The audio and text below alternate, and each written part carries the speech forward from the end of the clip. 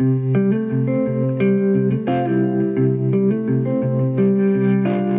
to 10-Minute Bible Talks, where we connect the Bible to your life in the time it takes to get to work. I'm Patrick Miller.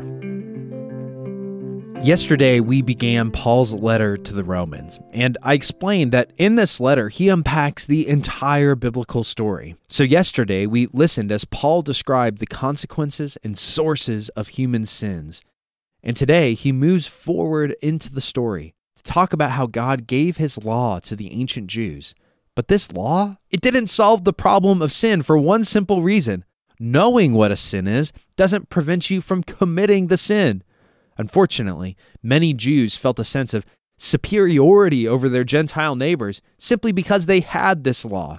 I mean, it kind of makes sense if you think about it. They know a better way to live, so they must be better than those people.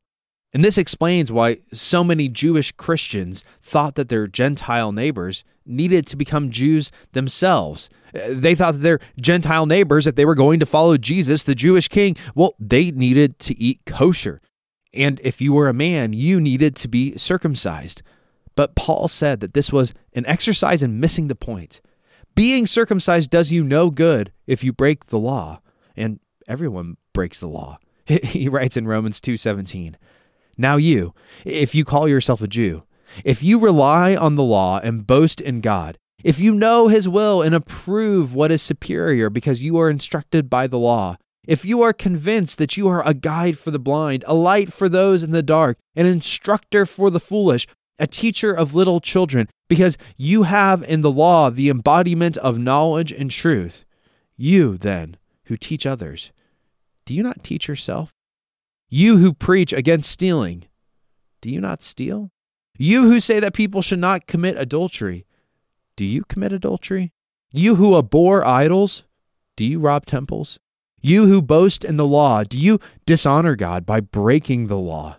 As it is written, and he's quoting from Ezekiel here, and Ezekiel was judging Israel because all of Israel had broken the law. God's name is blasphemed among the Gentiles because of you. Circumcision has a value if you observe the law, but if you break the law, you have become as though you had not been circumcised. So then, if those who are not circumcised keep the law's requirement, will they not be regarded as though they were circumcised? The one who is not circumcised physically and yet obeys the law will condemn you who, even though you have the written code and circumcision, are a lawbreaker. Paul is clear. Just because you look good on the outside doesn't mean you're all good on the inside. And God cares far more about the heart than external appearances like circumcision. I think that Christians are often at risk of falling into a similar pattern.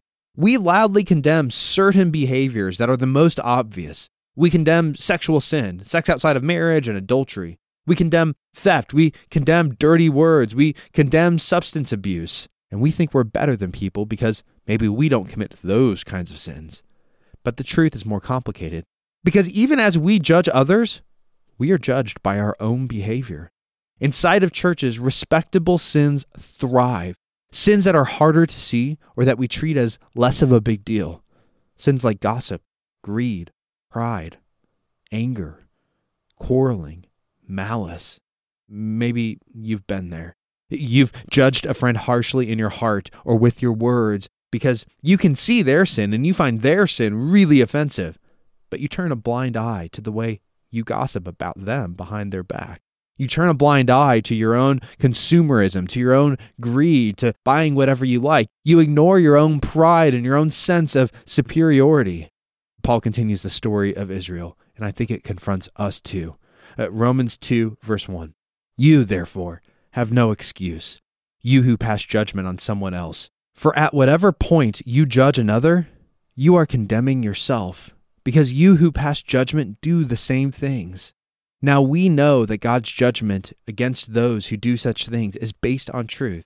So when you, a mere human being, pass judgment on them and yet do the same things, do you think that you will escape God's judgment?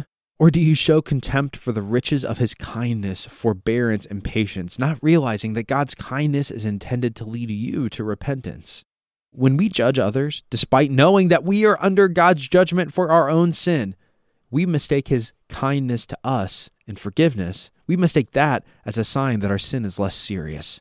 No, God's kindness is meant to lead us to repentance. His kindness is meant to propel us to show kindness to others who sin just as we do.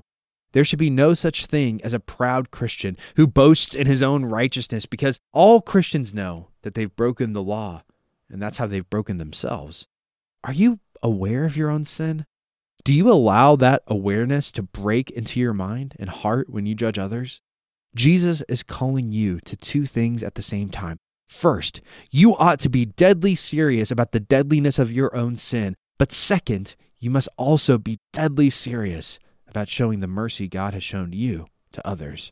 The good news is that Jesus does not merely transform our outward behavior so that we look like good Christians.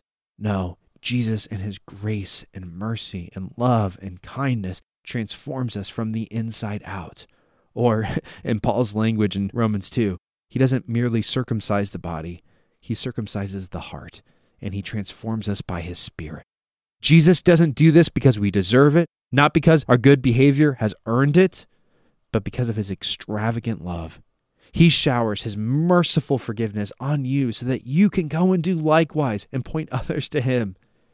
Who are you judging right now? Who do you need to show mercy? Who do you need to forgive? It's precisely because you have the forgiving love and mercy of Jesus that you're free to extend that mercy and love to others. So go find that person you want to judge. Love them. Show them mercy. Let your kindness lead them to repentance. Before you forget, sign up for the 10-Minute Bible Talks newsletter. Hit the link in the show notes and you'll get an email every Wednesday that's going to help you beat that midweek slump and go deeper in your walk with Jesus. Thanks for listening.